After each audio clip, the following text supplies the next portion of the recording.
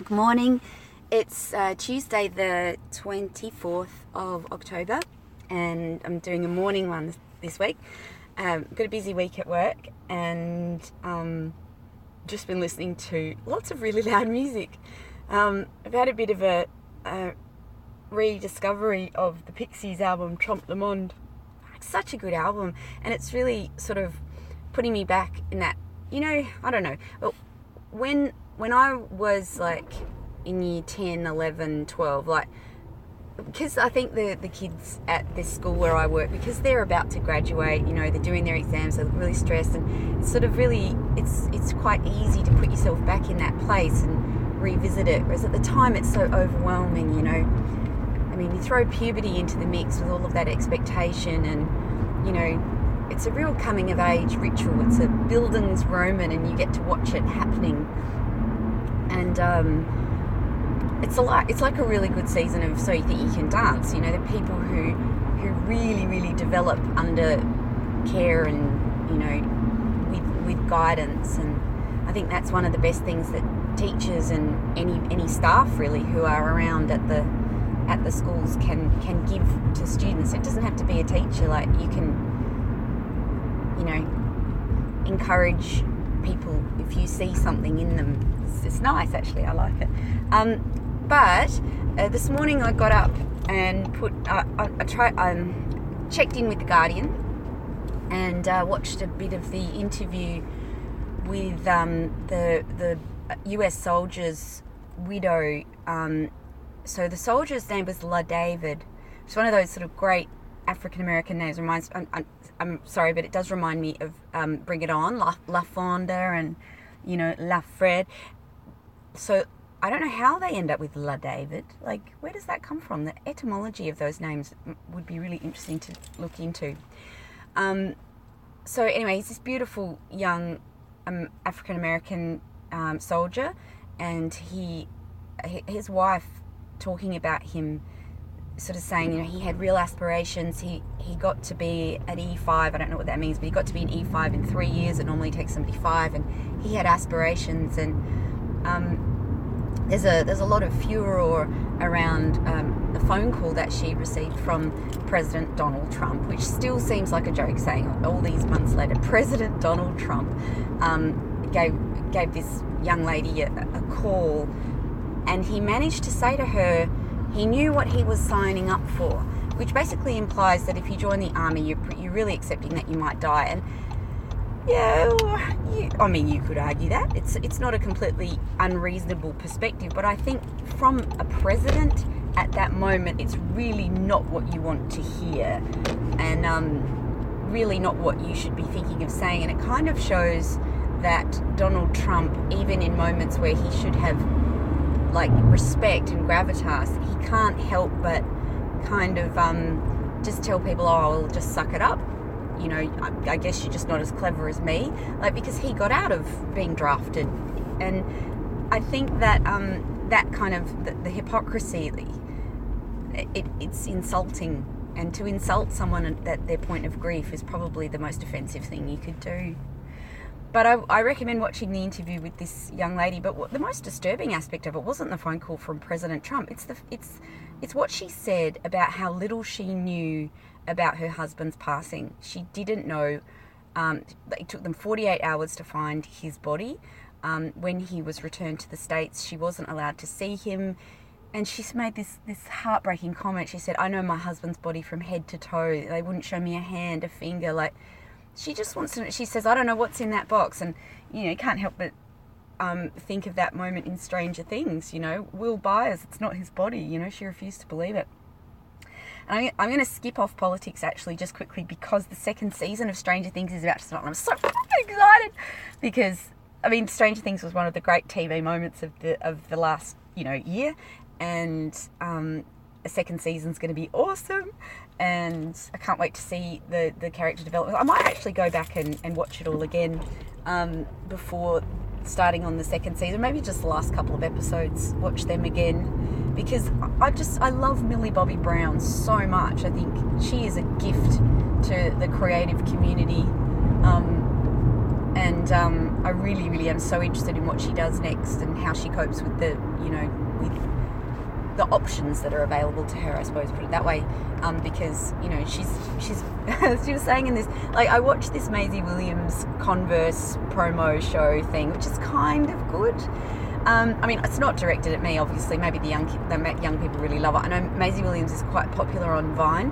I remember her doing a Vine after the Red Wedding, like, what the like, so she's a famous young person, and it makes me feel a bit old, but it's also like, it makes me feel kind of protective of her, because she's a young, cool girl who just wants to be herself, and she's trying to, and like I tried to do. And I don't say I got very far with it, but I did. I was myself at that age, and I suppose thinking about the valedictorian, going back to my year of 10, 11, 12, like 16, 17, 18, those ages that you are in those years. And that's when I first got into radio. That's when I met the Beastie Boys. It's when a whole bunch of stuff happened to me and around me that was, kind of, I mean, I look back on it now, and a lot of that stuff is what people would refer to as kind of defining moments. Like there's the Nirvana tour, the Nevermind tour, the Pixies broke up, like all sorts of stuff. I think that you would have to say was fairly important in the cultural heritage of that era. But the other thing for me is how important the local culture was to me, and I've been listening a lot to the solo releases of a musician called Kirsty Stegwazi, and for me, Kirsty Stegwazi is a given. Like, yes, Kirsty Stegwazi is awesome. She was in The Bedridden. She was, I think, the only girl. Was there another girl in The Bedridden? Anyway, Kirsty Stegwazi was someone who was putting out solo EPs locally when I was 16, 17, and very impressionable. And the fact that she was there doing that stuff, it had a huge impact on, I suppose, what I thought was possible, what I thought was cool. Like, for me, girls in the music scene, women in the music scene were participants. And again, listening to the Pixies, listening to Trompe Le Monde, and then thinking, it was around about that time that the Safari EP came out, and we were all like so excited about that because it was Kim Deal from the Pixies, and Kim Deal was awesome, and there was just no doubt about that. I suppose a lot of people might have similar feelings about Sonic Youth. I wasn't such a huge Sonic Youth fan. Musically, I was a Pixies girl, but L7, Magic Dirt, there's lots of really awesome women in that era. And I joined Discogs, which is the CD and record buying and selling site, and I was able to track down a copy of the Plums Au Revoir Sex Kitten, an EP which I have wanted for a very long time. And but I put in an order, and then my son got sick, and I wasn't at work. I wasn't checking my emails, and I came back like a week later, which I know is unacceptable. It's not. I didn't think that someone on Discogs wouldn't cut me a bit of slack. And anyway, this person who was the seller basically sort of threw me in the too hard basket and said, nah, stuff you can't buy it now, and gave me bad feedback. And I was like, oh, I was so pissed. I actually complained to Discogs. I got the feedback removed. Yes. So suck that. But anyway, what a douchebag. Anyway. So I am going to get a copy of that EP because another friend of mine who is on Discogs bought it for me with her good feedback rating and everything. It's morning, clearly, and I've had a coffee, so I'm a bit peppy.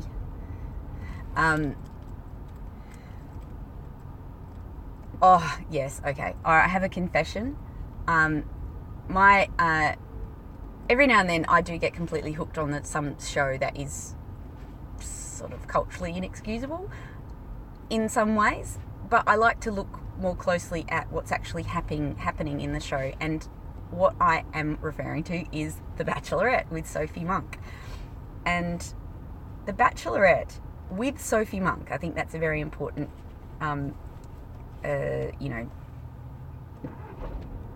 what's the word? Like, mitigating factor it's Sophie Monk. Now, I remember Bardo. I just thought that Sophie Monk was kind of cool looking. Like, she looks like an alien. She's got that kind of otherworldly... It is beauty, but it's also freakishness. Like, her eyes are really wide set. Her lips are very big. She's, like... If you like people with little faces, you know, like Emma Thompson, who's got, you know, little face, all her features are quite close together. Sophie Monk's kind of manga look wouldn't appeal to you. Like, I've heard people say they don't like the look of Angelina Jolie, and I go, oh yeah, she's one of those. She looks like that. She's like crazy. She's an extreme expression of that particular type of beauty.